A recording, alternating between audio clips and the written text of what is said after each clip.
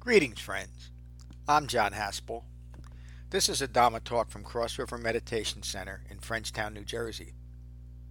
If you find benefit from this talk, please support the restoration, the preservation, and the presentation of the Buddha's Dhamma with your donation at becoming-buddha.com.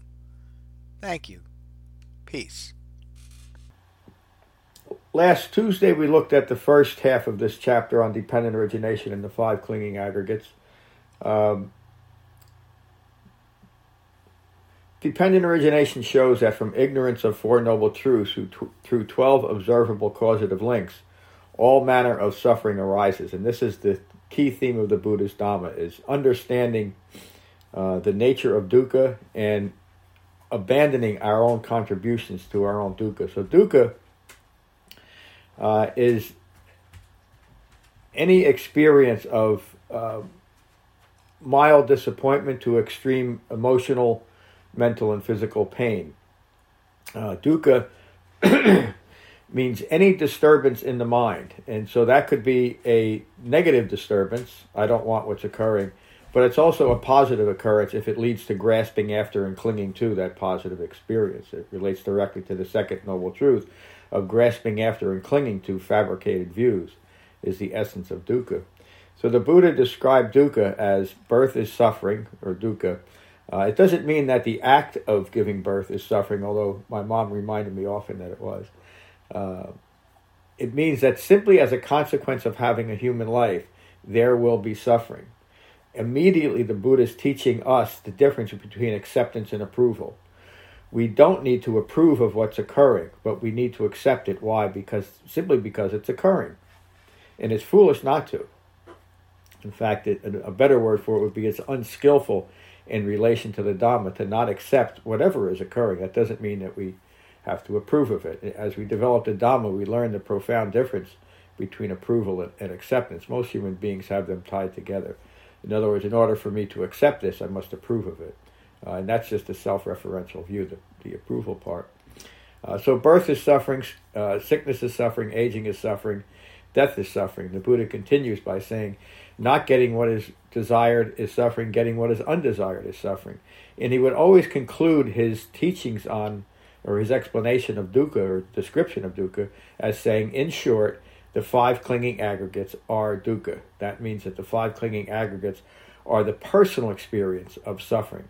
The five clinging aggregates are the result of taking what's occurring personally. The five clinging aggregates are form, feeling, perceptions, mental fabrications, and consciousness. Now remember, when I'm talking about consciousness, when the Buddha is talking about consciousness, he's talking about ongoing thinking rooted in ignorance of Four Noble Truths. He's not referring to some kind of grand unifying consciousness. There is no such a thing in the Buddha's Dhamma. And so the five clinging aggregates, beginning with form, identifying with just this physical body and saying, this is me and this is all of me, is the beginning of limiting my experience in human life and the beginning of creating stress and suffering for myself. And then from that wrong view, I self-identify with perceptions, and I think that my perceptions are me. And that leads to creating fabrications. Fabrications, you could say, are hardened perceptions, or perceptions that we brought into our own reality as me. And finally, it's maintained through consciousness, ongoing thinking rooted in ignorance of Four Noble Truths. So let me just read a little bit from that chapter. I'm not going to read the whole thing. The Buddha's words on the five clinging aggregates. Form is not self, feelings are not self, perception is not self, mental fabrications are not self, and consciousness are not self. My words. The five elements that combine to give the appearance of a self, the Buddha called the five khandhas, or the five clinging aggregates. Khandha or skandha, the Pali and Sanskrit words, is typically is translated into mean the stump of a tree. And the metaphor is important because, like a stump of a tree, the five clinging aggregates are persistent but useless. In fact, you could say they're even beyond useless, because they create a constant distraction from us understanding who we are as individual human beings. The five clinging aggregates explain that from ignorance, a deluded view is formed.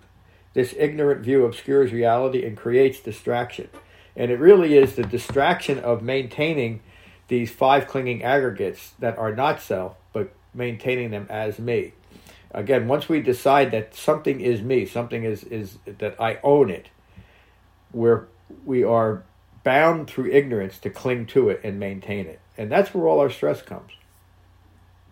So this results in the combining of the 5 disparate parts to objectify and provide a vehicle for the ensuing confusion and suffering. So each of these 5 clinging aggregates, when we develop the Dhamma, they're no longer clinging together. In other words, there is just form when form is present. There is just a perception when perception is present.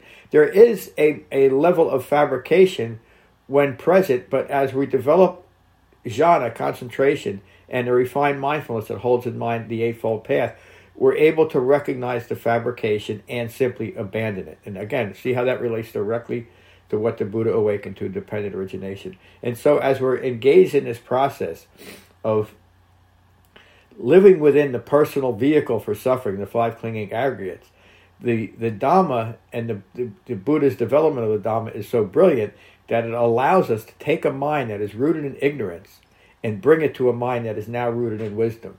And how else would a mind do that except with a Dhamma that first develops concentration so we can recognize what we're doing to ourselves, and then the framework to actually abandon it. And think back to it just a few weeks ago where we're talking about the virtuous aspects. So how do we know when we're rooted in ignorance of 4 Noble Truths? By being mindful of our speech, our action, and our livelihoods, because that's where it's going to play out, isn't it? This shows how a meditation-only practice will only reinforce whatever that is that's causing stress and suffering in our lives, because it has no vehicle for the actual being mindful of it and abandoning it in a very gentle way. That's why the Buddha taught an 8-fold path and not a 1-fold path or a 9-fold path. It's very specific. So this understanding is a key concept of the Dhamma.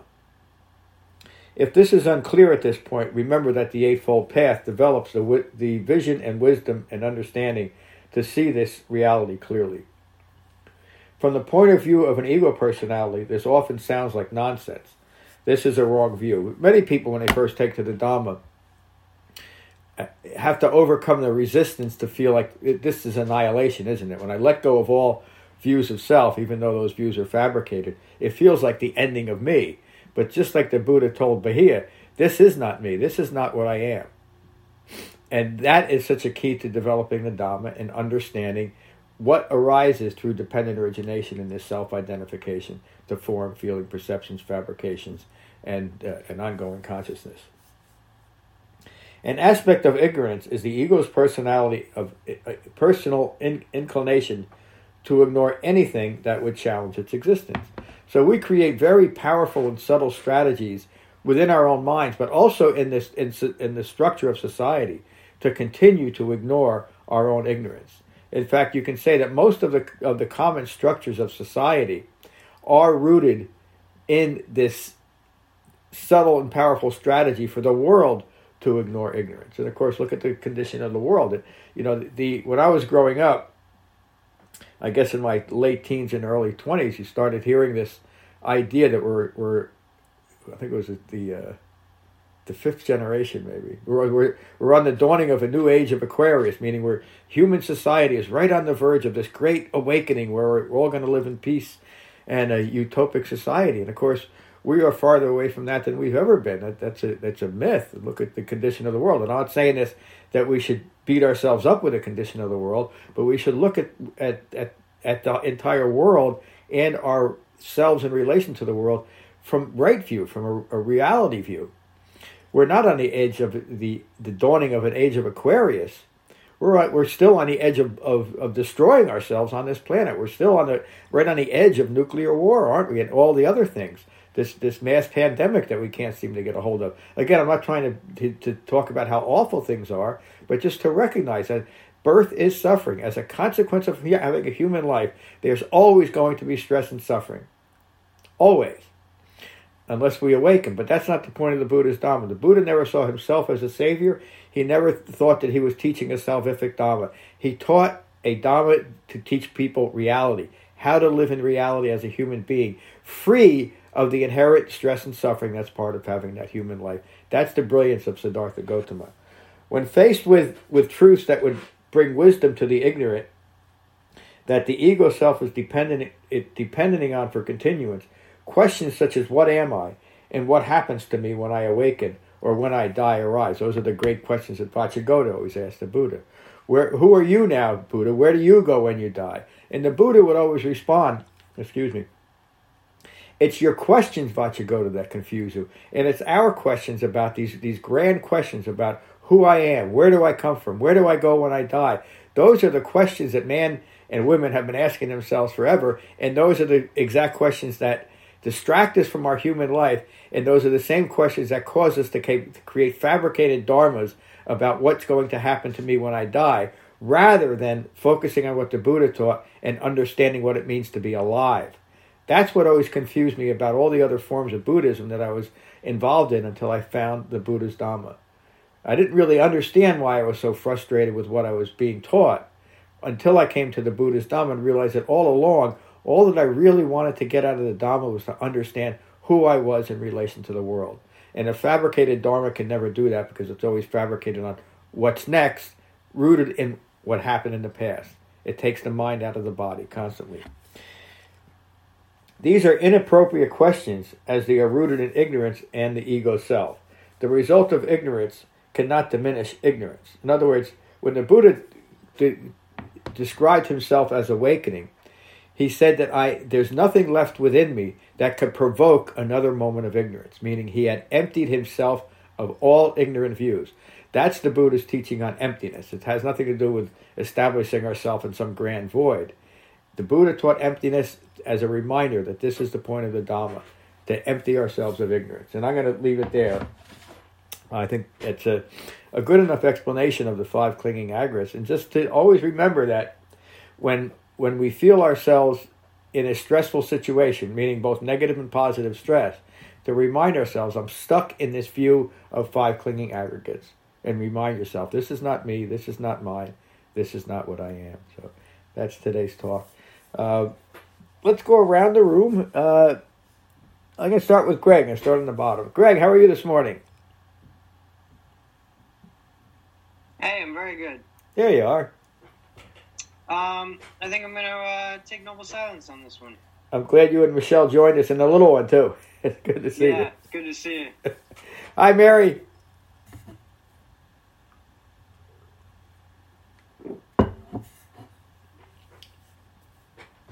Hello, Mary. Maybe she stepped out. Tim, how are you this morning?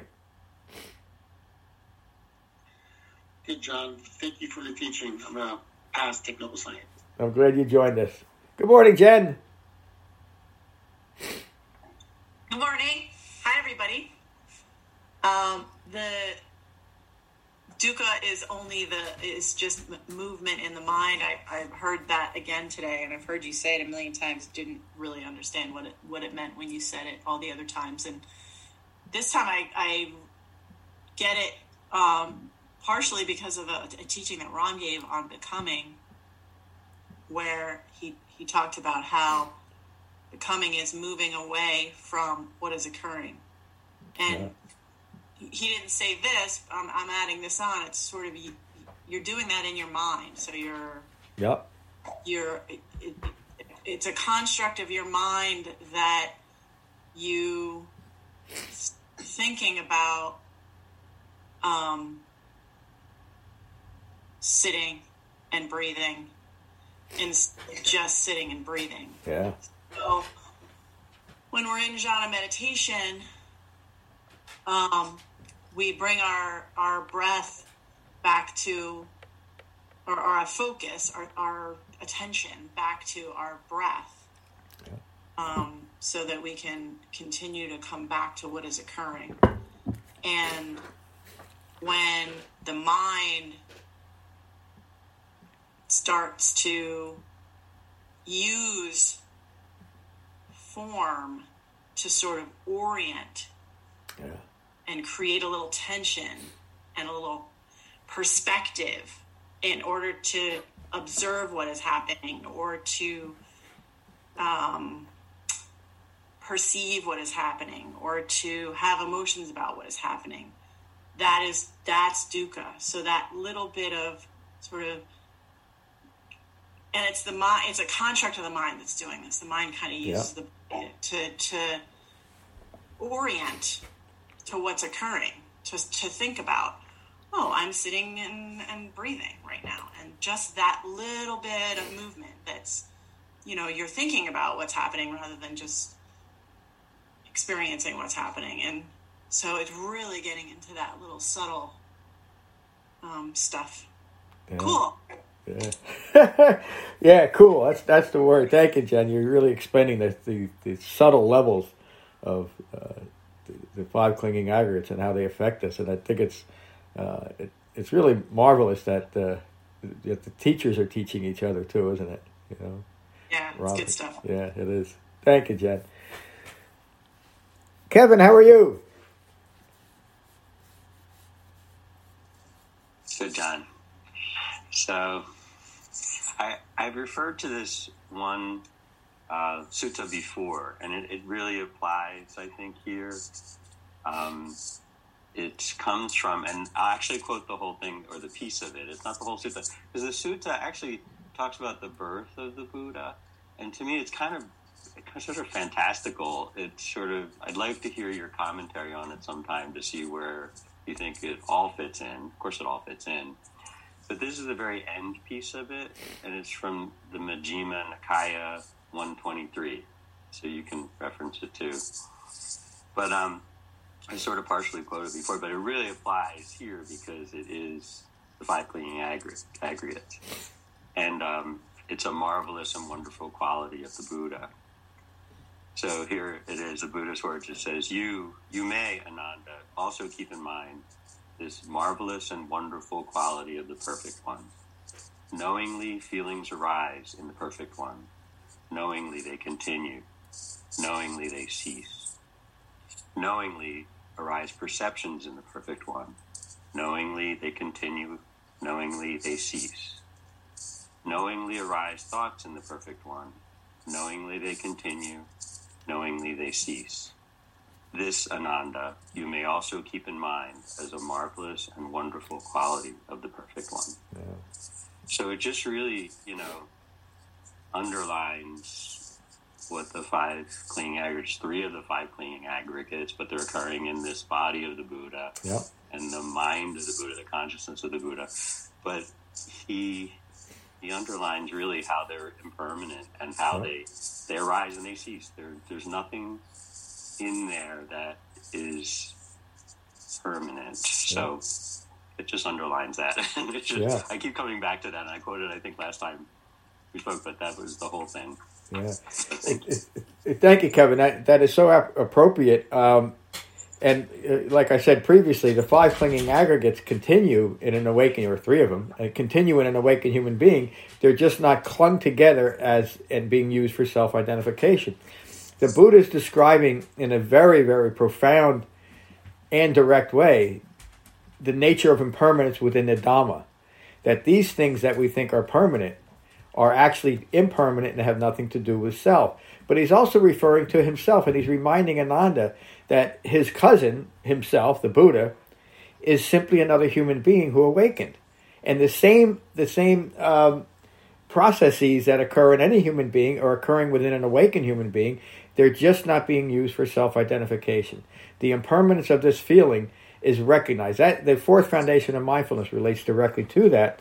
And even the charge that I give, or the guidance that I give at the end of meditation, to notice the quality of your mind. Be at peace with your mind. We're at peace with the present quality of my mind, whether it's agitated or extremely elated, because I understand the impermanence of what is occurring, what I'm feeling right now, and what I'm thinking about the feeling, which is really what a perception is. I don't really perceive a feeling about a shiny new Ferrari. It's my thought about the shiny new Ferrari that is what's affecting me in this moment. So again, it's the thoughts about who we are in relation to what's occurring that we recognize as impermanent, that we recognize as not having any of me in it. And in that moment, I am liberated. And in the next moment, I might grasp myself or attach myself to a form, a feeling, a perception, a fabrication, or some aspect of thinking. But as Jen just said, in that moment, I take a breath, I unite my mind back in my body, and now I'm living as a Buddha. Now I'm living as a Buddha in that moment.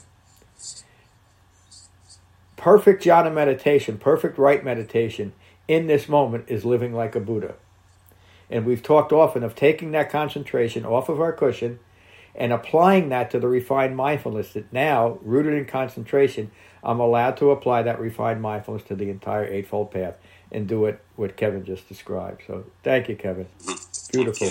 Kevin, could I ask for a second? Yes. Is this the sutta where Ananda gives this whole description of all the fantastical abilities and things that the Buddha can do, and his mother, I think? And I think Buddha so, yeah. goes, I know I can do this, and then in the end he goes, but I also have these fantastic qualities. Yes, I think it is. It's been a long time since I read it, but it just goes off on this kind of... Yeah, it's wonderful where he kind of sits there and says, okay, it's fine. But don't forget, I had these fantastical qualities. Yeah, I'd like the handful of leaves sutta. The Buddha said, there's other knowledge that I have, but I only teach this because it relates to the Dhamma. So depending on the translation, you're going to hear a very embellished way of the birth of the Buddha that is just rooted in fantasy, and it's included because later traditions need to have a magical, mystical interpretation of the Buddha's birth to justify what occurred. But of course, the Buddha never claimed any of those kind of things. They're added later, and he always discounted the notion of extraordinary powers or psychic powers, because he always described those as simply a distraction, getting into the speculative and the mystical aspect as just a distraction of what it means to have a human life, because of course human beings don't have those qualities. They simply don't. And so we learn to live in reality as it is. So thank you. Brett, how are you this morning?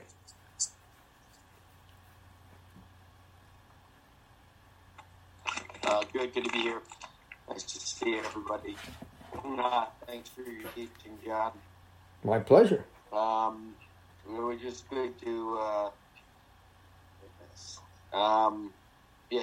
to be able to see the 5 clinging aggregates as just form, and not being attached to them.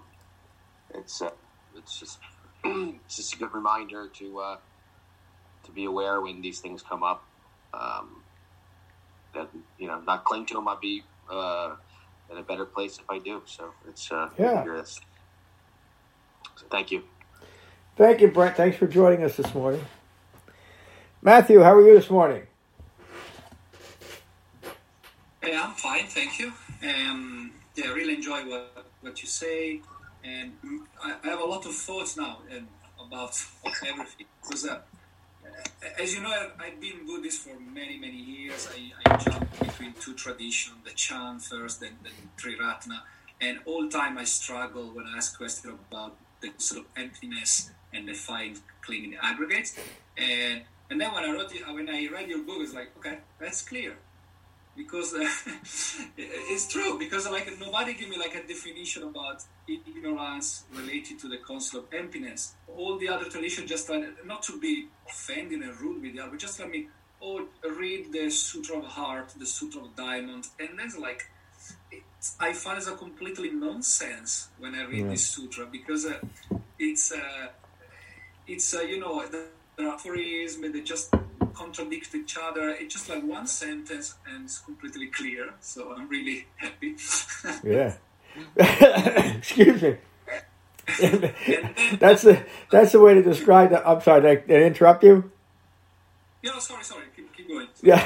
No, I felt the same way. I was very happy when I finally realized what the Buddha taught, that it was something that was useful, that I could apply to to my own life. That whole idea of emptiness and nothingness, even though I grasped after it and clung to it because that's what I was being taught, is a teaching on annihilation, isn't it? That there is nothing, and what a debilitating thought to attach oneself to, when all that an awakened human being meant by emptiness is to empty ourselves of ignorance, and that's a liberating teaching, isn't it? So, thank you, Matthew. I'm glad you could join us today. Thank you. Good morning, Adam. Good morning, John. Good morning, friends. So this might come a little bit garbled, but hopefully I'll get clear in the end. For forever, I've been fascinated or obsessed with this idea of asking all these questions and sort of like making your own head spin. And a book I read a long time ago called this, I was part of this sutta or not, they called this section questions that tend not to edification. And I love that chapter heading because the idea that assigning value to these questions that aren't going to do you any good in the end really resonated with me. And even when like Matteo, I was studying much later traditions and was really bound up in all that stuff. This always stuck with me, and a lot of the time I was studying that stuff, I kept thinking, well, why, what, and now that we sort of, it's been put in the context of generating dukkha, questions, and putting all the value on these things that have no form. This is a flash of simplicity, that thing that I was, one thing that made sense to me all that long time ago is now kind of come full circle and connected with the present moment for me. So thank you very much. This is wonderful. Yeah, thank you, Adam. The idea that I should know where I'm going before I know where I am is really ludicrous, isn't it? I used to have a teacher years ago. His name was Arnold Patton. I think he's still alive. And he taught something similar to the Dhamma, but not quite. But he used to say, if you're in New York and you want to get to Chicago, but you believe you're in Los Angeles, you can't get there. So before we can get to where we're going, we have to know where we are. And again, it just makes perfect sense to me, anyway, because all of my Buddhist practice until I came across what the Buddha actually taught was about what I'm going to become. And it was also based on what I'm going to become, clinging to the idea of what I was, meaning what brought me to that, wherever I was at that moment. And of course, I'm nowhere near living my life at that point, am I? But I didn't understand that till I developed the Dhamma. Good morning, Becky. Good morning, everybody. Thank you, John, for that teaching.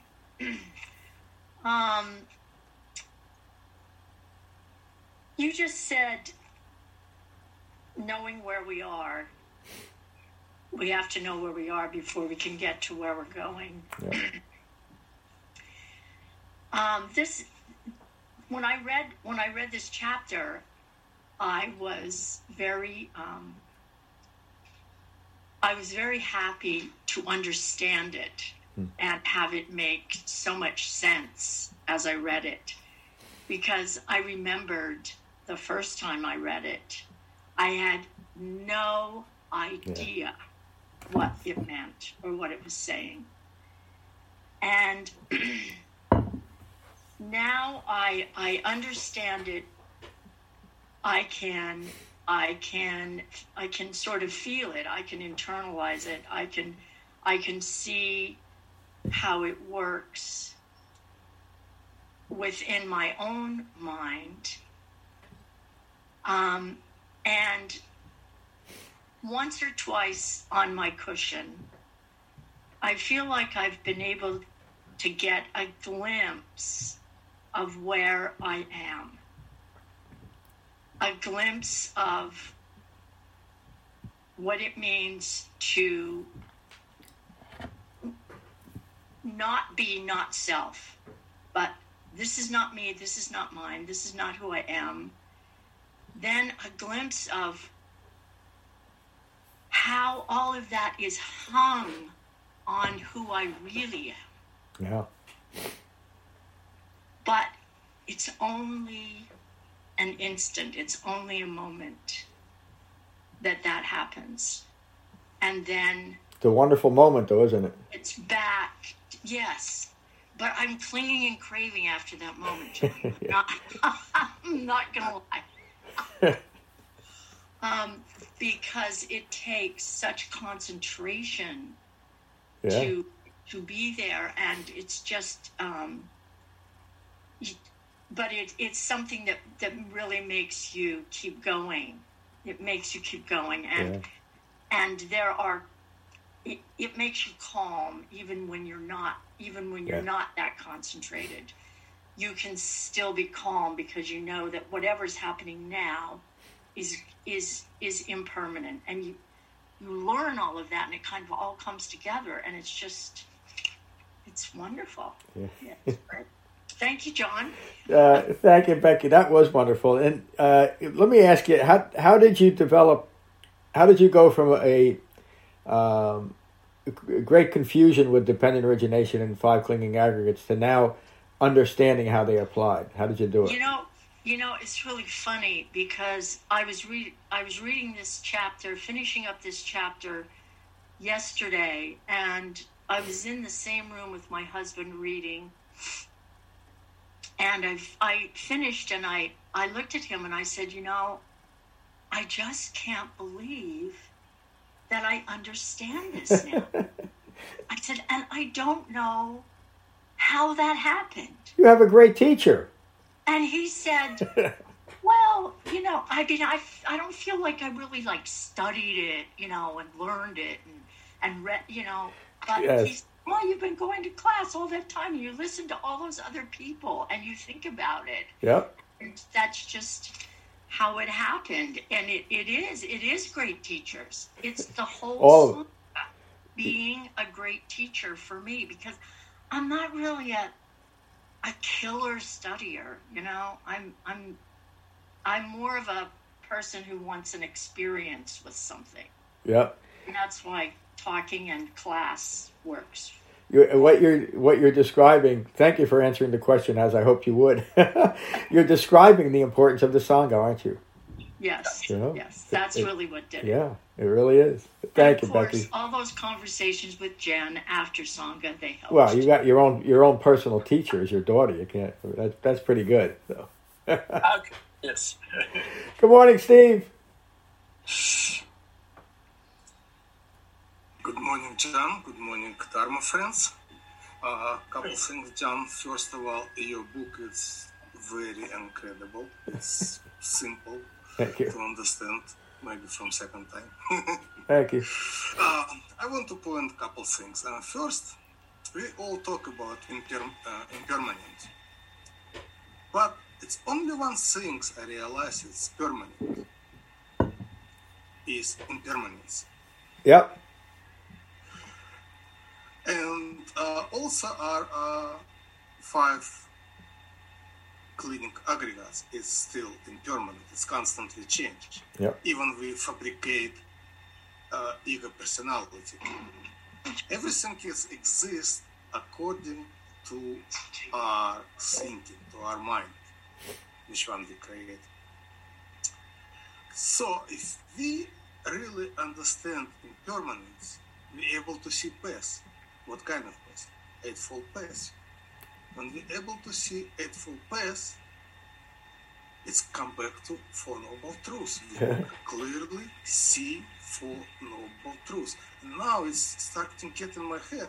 Why is Buddha said, I always teach 2 things. Dukkha and end of dukkha. It's it, because every teaching which one he tried to put dependent origination, mark of existence, every teaching he put is go back to Four Noble Truths. Yeah. It's amazing how it's worked. And even in meditation, we can try to learn let it be what is constantly changed. We try to accept this. We try not put ourselves in the middle. It's just let it be this experience. It's it. It's actually what really break down what means jhana meditation. Just let it be and come back to one things and don't interfere, don't fabricate anything else. It's amazing. Thank you, John. Yeah, thank you, Steve. Your comments show that you're developing the Dhamma as intended, and it really, as Becky said, at first it can seem very complicated and impossible to reach, but as you develop the Dhamma, rather quickly you get to understand how simple and direct this is, and then it's just a matter of applying it moment by moment by moment. That's refined mindfulness, isn't it? So, thank you, Steve. David, how are you today? Good to see you, my friend. Good morning, John. Good morning, everyone.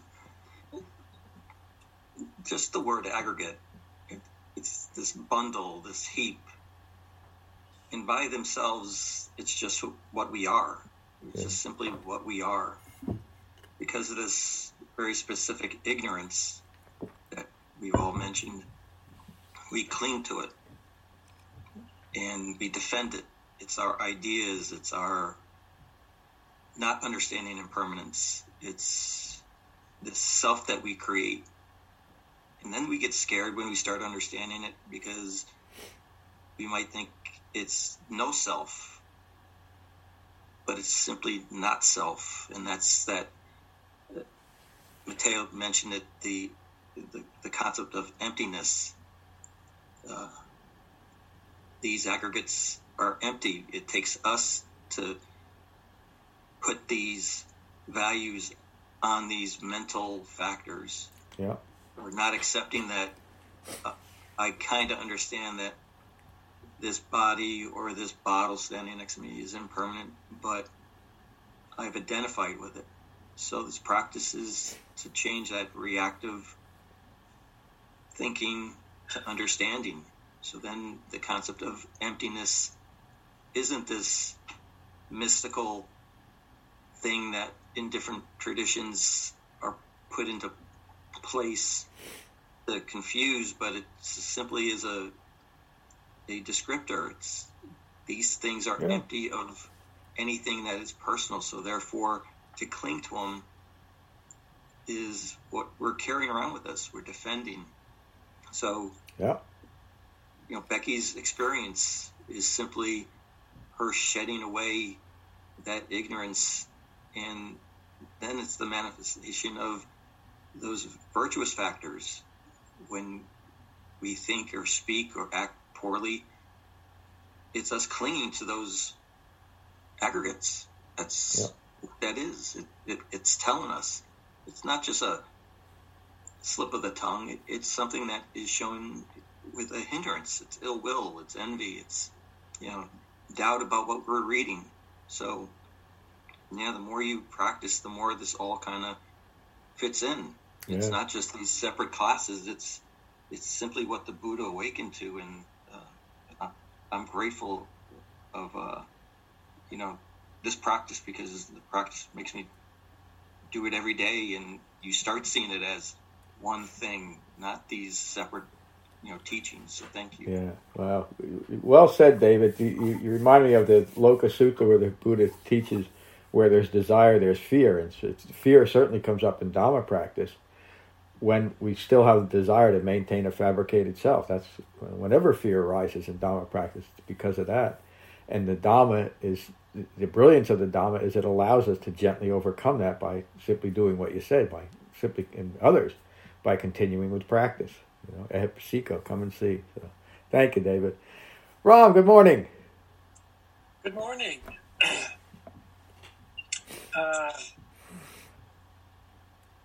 I'm glad that Jen brought up coming in here, because in the five clinging aggregate, this is the wellspring of becoming. This is where it happens, and this is also the place where we finally let go of our becoming, this refusal to be in the present moment, this not accepting of what is. It all happens through these 5 aggregates, and